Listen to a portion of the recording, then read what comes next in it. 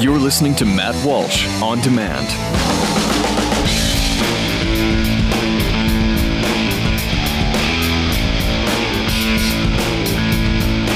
All right, welcome, and we are live. Not really, we're not really live, but I like to, it's make-believe, I like to pretend. Welcome in, hello neighbors and fellow citizens of the United States of America. So I want to talk about this Baltimore thing. Baltimore, as that's how you know that I'm from the Baltimore area, because we call it Baltimore. Some people, depending on where you are in Maryland, there are different accents, but if you're from, say, Dundalk, Maryland, you might say more Balmer. So it's Balmer. But the way that I pronounce it, it's Bawdimore, Baltimore. So I want to talk about this Baltimore thing, this Freddy Gray thing.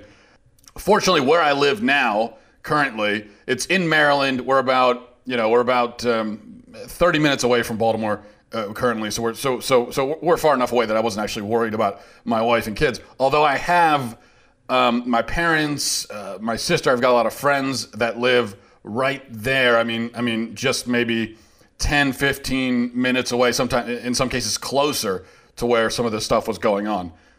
Where I grew up and where my family, where my parents and some of my family still live, it's you just hop on, there's Reisterstown Road, you hop on Reisterstown Road 140 and you drive maybe about 10 miles and there you are in Baltimore City.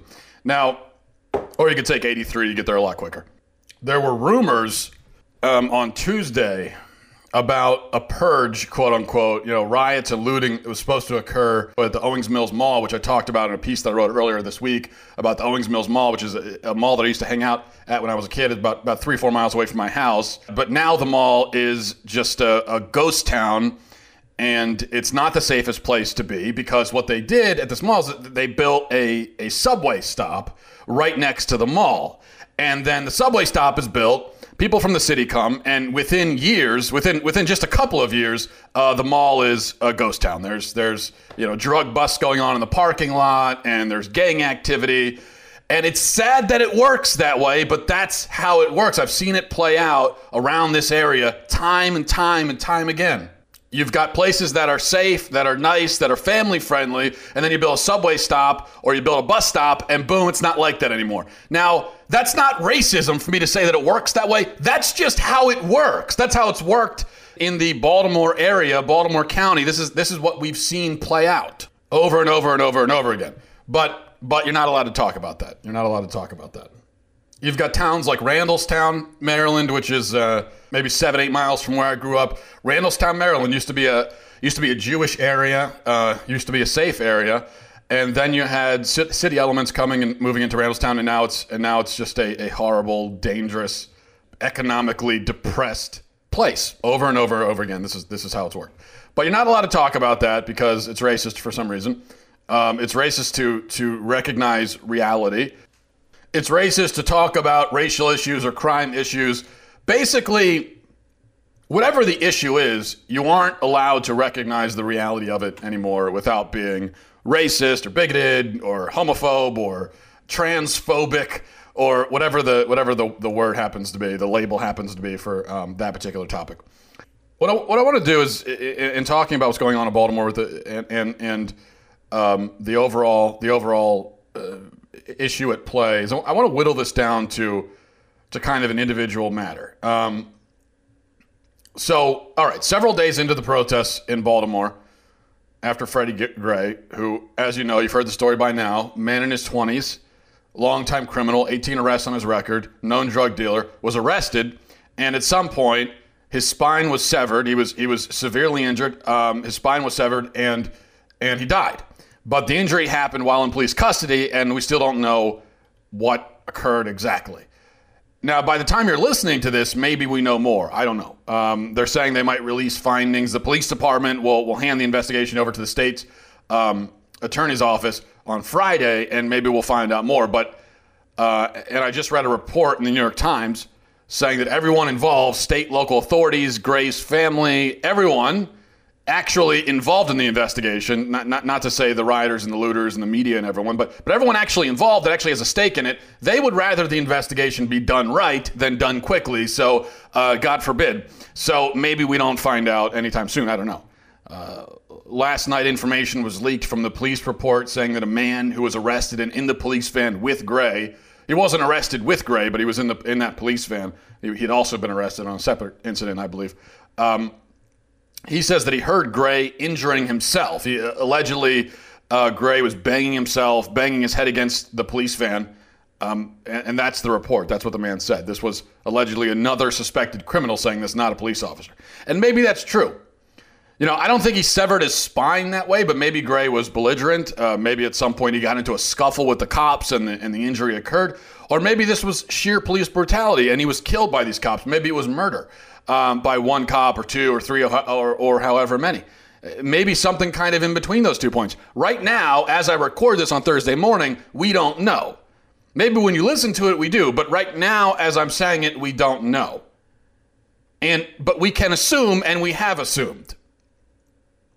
Because the thing about the mob, and I'm not just talking about the mob in Baltimore, rioting and looting and burning down buildings. I'm talking about the mob of the general public.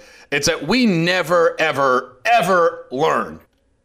But either way, I don't want to get into that. Either way, no matter how it happened, we know two things, like I said. We know Freddy Gray is dead, which is very sad. And we know that Freddy Gray had been arrested 18 times, was a known drug dealer. He was a criminal, in other words, and we know that. So in my discussion of this topic, I wrote something earlier in the week, and in fact, I'll read what I wrote. I feel egotistical quoting myself. In the words of a philosopher known as Matt Walsh, I feel, I don't like quoting myself, but just there's a reason why I'm doing it. So there's one passage from what I wrote that I want to read to you. And this is what I said. I said, we're constantly informed that black people are under attack, yet every single symbolic case they choose involves the death of a black person who happened to also be a known criminal. We still don't know the circumstances surrounding Freddy Gray's death, blah, blah, blah. Okay, I don't need to read that part. But either way, the fact remains that Michael Brown, Eric Gardner, and Freddy Gray were not law-abiding, helpful, constructive members of society. That doesn't mean they deserve to die, but it does mean they put themselves in a category of people who are more likely to be involved in violent interactions with cops. And that category isn't black people, it's criminals. Freddy Gray was a known drug dealer, 18 arrests on his record, yet people have the nerve to complain that he was profiled. Of course he was profiled. He was a thug, a perpetual problem. Is it unreasonable that police officers, somewhere around maybe the 12th or 13th time they arrest you in the span of a couple of years, might start to be suspicious? The point is, you can't convince the world that cops are out to exterminate black citizens when your most prominent case studies are men like Brown, Garner, and Gray. If they prove anything, it's that cops tend to get rough with guys who demonstrate a disregard for the law. Does that justify it? No, but it does take the racial component out of it, especially considering white people are killed by cops too, maybe even more often, according to some studies, and logic would tell us most of them were involved in criminal activity as well. I often hear it said that cops are terrorizing black people, but if law enforcement can be considered terrorism, what do you say about the people selling poison to kids and shooting each other over who gets to stand on which corner? Are they suddenly the protagonists in this twisted fairy tale? No, the dealers and thugs and gangsters are the terrorists, and they're the ones the police have to handle every day, all week, all year for as long as they stay on the job.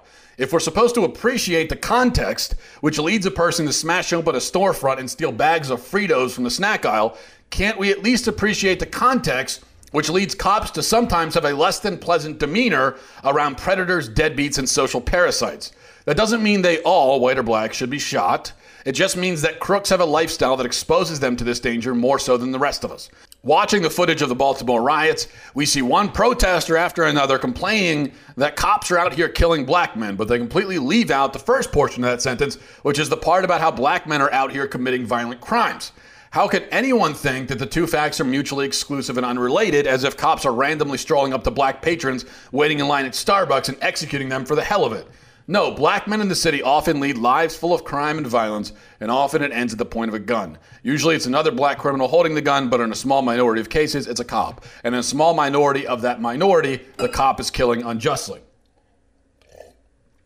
When that happens, the cop has to answer for it, but you don't get to take those instances and use them to paint all cops as villains and all black men as innocent victims. It's absurd, and these riots illustrate the absurdity in stark detail. Okay, Now, I read that whole thing because that's the part that has especially upset people. I write things and sometimes people are upset. Can you believe that? Can you believe it? They say I'm victim blaming in these cases. How dare I suggest that the best way to avoid being killed by cops, justly or unjustly, is to avoid committing crimes? How dare I? That's victim blaming. Many people have accused me of doing what quote unquote rape culture apologists do when they say that women should avoid dressing up in revealing sexual outfits and getting blackout drunk and going out to bars and frat parties in order to minimize their chances of being sexually assaulted. You hear that argument sometimes from very terrible people. They'll say, hey, women, don't do that because it's dangerous. And one of the many dangers could be sexual assault. So you shouldn't do that. And there are people comparing my Freddy Gray argument where I say, hey, maybe you shouldn't go out and commit crimes every day. And then you'll minimize the chances of being a victim of either justified or unjustified police violence. And people are comparing those two things, saying, me doing that with Freddy Gray, it's almost as if I would also say that to women. And you know what? They're actually not wrong. I am, in fact, one of those intolerable barbarians who thinks perhaps we should encourage young women to not do reckless things so as to avoid being in dangerous situations. I am one of those people. God help me. God help me. Yes, I am one of those people. So yes, I believe that young men in the city, or older men, or women, or anyone anywhere, should not live a lifestyle of thuggery and crime. Because among the many drawbacks, you do put yourself constantly at odds with the cops. And this can have negative consequences. So you shouldn't do it. I also believe that young women or older women or men or anyone anywhere should not dress up in outfits explicitly designed to draw attention and then get blackout drunk and go out in public to bars and parties and those sorts of things. In fact, you shouldn't do that second part regardless of what you're wearing or where you go. But what you're wearing and where you go can just add points to the negative dangerous column. So I believe I believe you shouldn't do either of those things. And both beliefs there are similarities between those beliefs. Basically, what I'm saying is that to the extent that we can, we should take charge of ourselves and our actions. We should do what we can individually to make healthy, constructive, good choices. Because those are just better choices, objectively. And because those kinds of choices, the other kinds of choices, have serious pitfalls that come with them. And they can put us at serious risk. This is my message. This is my underlying message with so many stories. And there are people on my side of this who say, look, the first thing before we worry about institutions and solving all of the problems in society, the first thing we can do is make better choices ourselves individually. And that's a really important message. That's a good and compassionate message. That's a message that shows concern for real people. If Freddy Gray was still alive and I had a chance to talk to him, I would tell him, don't do this. Don't live this lifestyle. Leave it behind because it's dangerous. It puts you at risk. It's wrong, first of all, but it also puts you at serious risk. And I don't want you to be at risk. I would tell him that. Is that wrong for me to say that? Are you actually saying that's a wrong message? Yes, we should take responsibility for ourselves. We cannot control other people, but we can control ourselves. So let's do that first.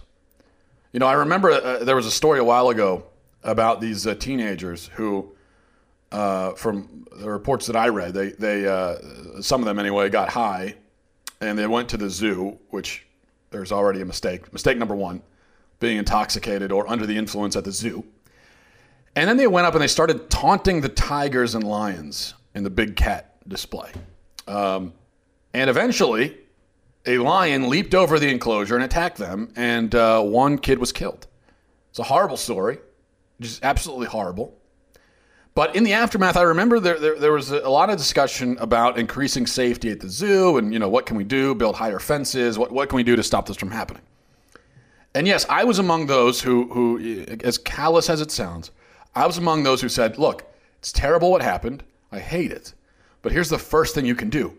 Don't taunt the freaking lions. That's the first thing you can do. Don't go and taunt the lions out of spite and say, well, in principle, the zoo should have better protections in place. Maybe they should, but not all of them do. And besides, that's just a dumb, bad decision, so don't do it. It's about making the right choices. Freddy Gray was not making the right choices with his life at all. So a really constructive message is to say, make the right choices and you avoid dangerous situations. Similar to someone who gets plastered, inebriated, plastered out in public, goes around flirting and all this, not the right choice. They don't deserve to be assaulted, raped, robbed, or whatever. They don't deserve it. But it's still very constructive to say to that person, hey, first way to avoid being assaulted, raped, robbed, whatever, while you're wandering around blackout drunk through a party or a bar is to not wander around blackout drunk through a party or a bar. Don't do that. It's a bad decision. That does not mean I'm excusing rape or police brutality.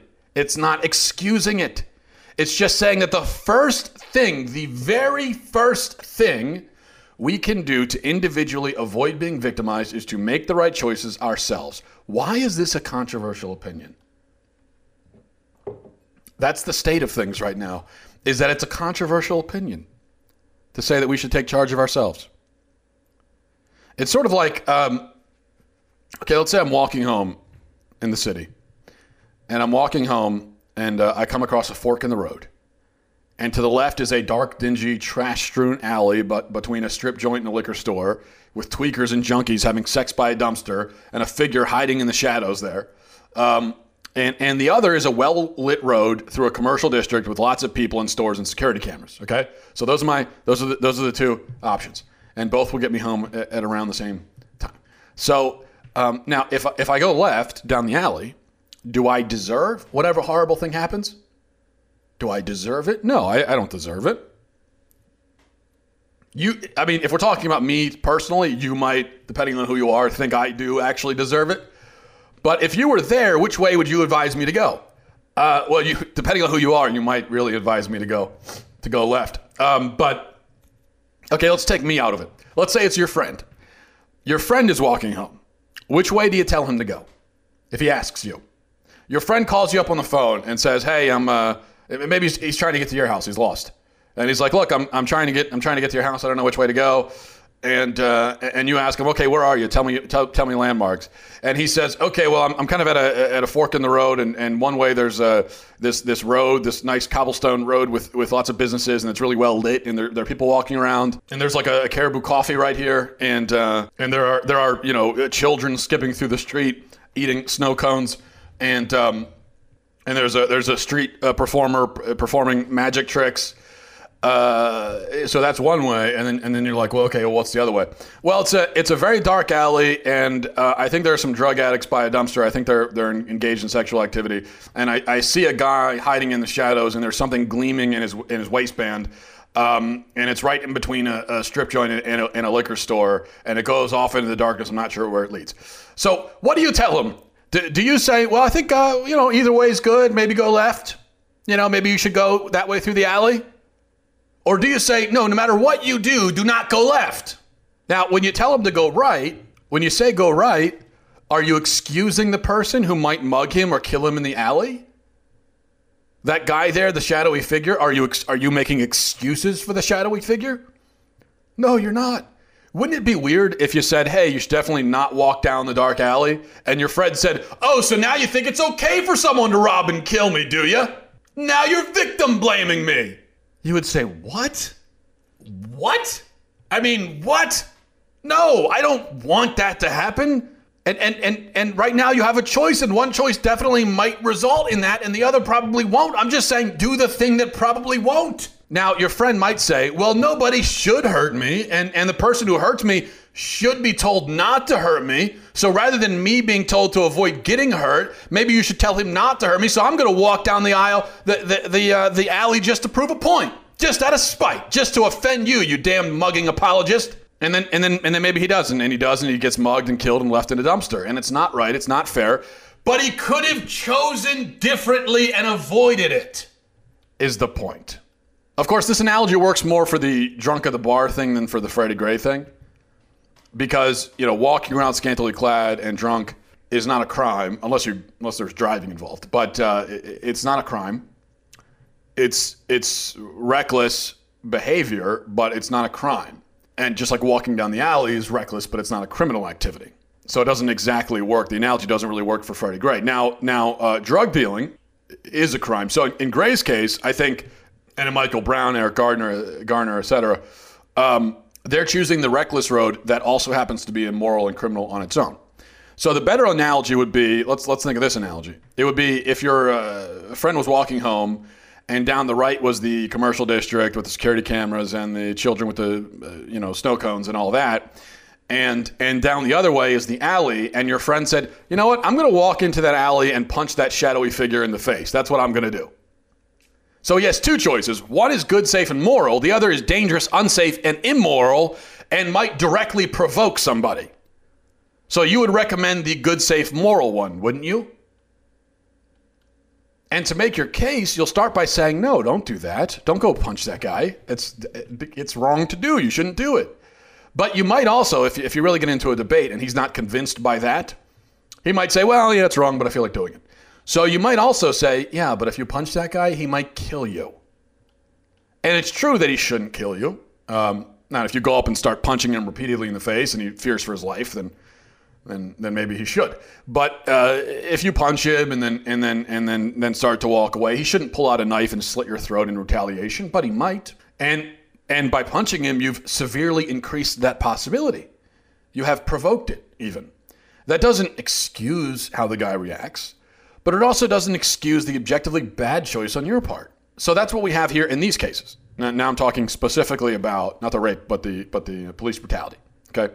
Basically, people are saying that they should be able to constantly punch the police in the face, metaphorically or literally, and by committing crimes and dealing drugs and getting into scuffles with the cops. And they should never have to worry about police brutality. They should never have to worry about it. They should do whatever they want to commit any crime and never have to worry about it. It should never be a concern. You think of Rodney King, the guy's hopped up on drugs, getting into fights with the cops. They never should have beat him. It doesn't matter. They never should have beat him. He never should have had to worry about that. He should be able to get hopped up on drugs and commit crimes and go around picking fights with cops and never have to be concerned that his own safety is in jeopardy. He never should. That's what people are saying. And they say because, cops should be better than that. And maybe they're right. That cops should be better than that. I mean, they are right. Cops should be better than that. Yes. But not all of them are. That's a reality. Not all of them are. That's simply a reality. And this is one of the problems with progressivism, is that it constantly tells you that you can ignore the reality, but you can't. You cannot ignore it. Or you can, but you'll suffer the consequences. And besides, even if the cops way overreact to the point of murder, okay, you still threw yourself into this dangerous situation when you didn't have to. And you still yourself did something that was objectively wrong. You don't deserve the way overreaction. And in fact, the cops that do in that case, if they just straight up commit murder, if that's what happened with Freddy Gray, which I know the entire world is willing to assume, and maybe they're right, I still would like, just in general, I prefer to have facts before I come to conclusions, but that's just that's just sort of a personal preference. Everyone has their own strategy. But if this guy was straight up murdered, then those cops should go to jail. The ones involved should go to jail. And if there was any attempt at cover up, then the people involved in that should go to jail, should go to prison. But everything I'm saying would still hold true. And it's still an important message. If you're interested in actually helping people, then we have to tell people individually to make better choices. And yeah, you could also tell the cops, you need to make better choices too. And we all say that all the time, don't we? I don't think there hasn't been a scarcity of lecturing of the police. I think that's happened quite a bit. So people are telling cops, yes, you need to act better, make better choices. But are you telling me we shouldn't also say that to criminals? Are you telling me we shouldn't tell the criminals to also make better choices? Now, here's an important distinction. A really important distinction. We should not discourage objectively good or courageous choices this way. So think about the analogy of the alley, okay? Let's say your friend has two choices. Go down the right road, which is actually right in this case, or go down left down the alley. And let's say he's going to go right, but then he looks down the alley and he sees a woman being attacked. And he runs in to save her, even though he's putting his life in jeopardy. And let's say he's killed in the attempt. Now, it's true in that case that if he hadn't made that choice, he'd still be alive. But he was making a good and courageous choice. And so we should not try to discourage good and courageous choices necessarily by pointing out the negative consequences. Now, if you were talking to your friend on the phone and he says, I'm going to run in and try to save that woman, you might say, well, why don't you call the cops instead? I don't want you to get hurt. If he chooses to run in, it was still a good and courageous choice. And afterwards, the cops might say, as you hear in these kind of cases sometimes, hey, look, don't be a vigilante, call the police. I don't want anyone to get hurt. But I think we would all agree that your friend in that case made maybe a choice a lot of people wouldn't make because they're afraid or because they or whatever reason. But he made a good choice and he should be honored and commended for it, even though he did suffer the worst sort of consequence for it. So it's a different sort of thing. So if you have a black man who is just gunned down in cold blood, you have a law-abiding citizen just walking his kids to school in the morning, and he's gunned down, he's executed in the street by police for no reason. Of course, in that case, you wouldn't respond by saying, well, maybe you shouldn't walk your kids to school. Maybe you should stay inside. Because in that case, you are being an apologist for a murderer. You're being an apologist for tyranny. You're telling someone to not perform a neutral or good act because they're afraid of the consequences. And that's a totally different animal.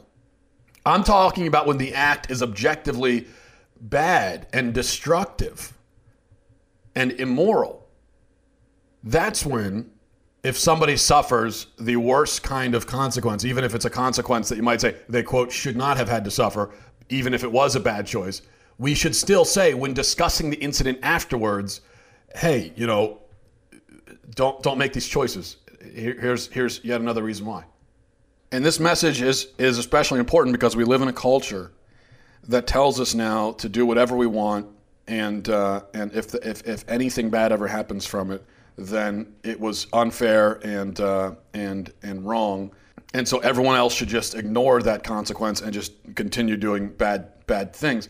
It's like when the media, they constantly cite the numbers of black people that have been shot by police. You'll hear them throw out, you're watching MSNBC and some race baiter comes on and says, all these black men have been shot by cops.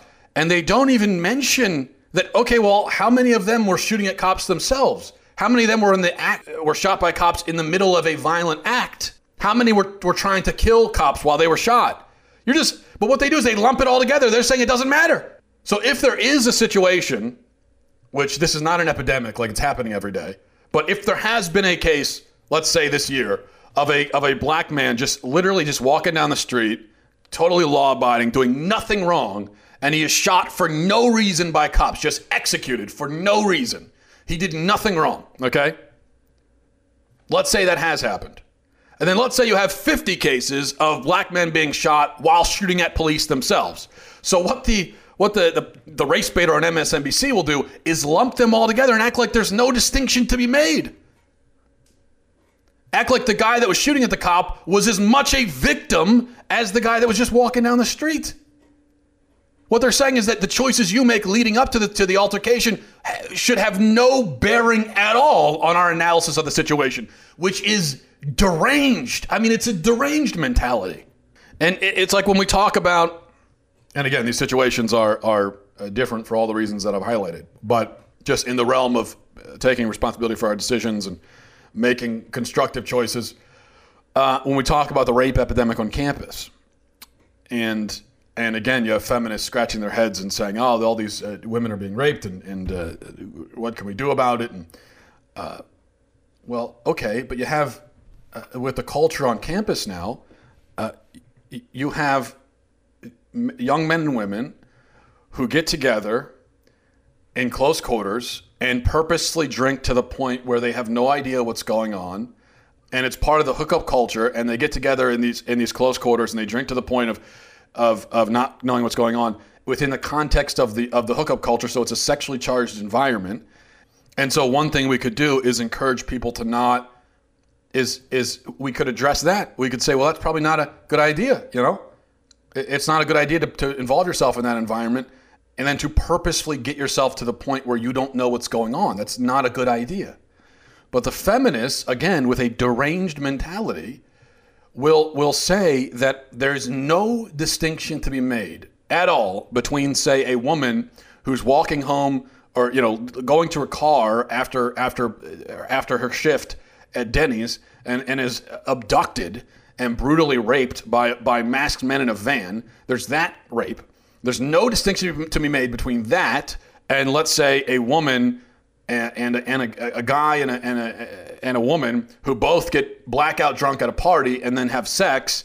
And the next day, the woman says, "Well, I never really consented to that because I was inebriated." What the feminists will do is say, there's no distinction between those two things. None. Exactly the same. They say exactly the same. But of course, it's idiotic, and it's wrong. I mean, it's getting that kind of message gets people killed. It gets people in serious trouble. It gets people hurt. Because you would never say to a woman, "Well, hey, don't work, hey, don't walk to your car." You wouldn't say that to a woman. But you might say, and you should say, "Hey, don't go out and get drunk and have sex with people. Don't do that." I mean, it's just not it's just not good. It's not a good decision. And it's just not a good thing to do. And that's a choice that you make that you shouldn't make. I mean, just don't do that. Man, woman, doesn't matter who you are, don't do it.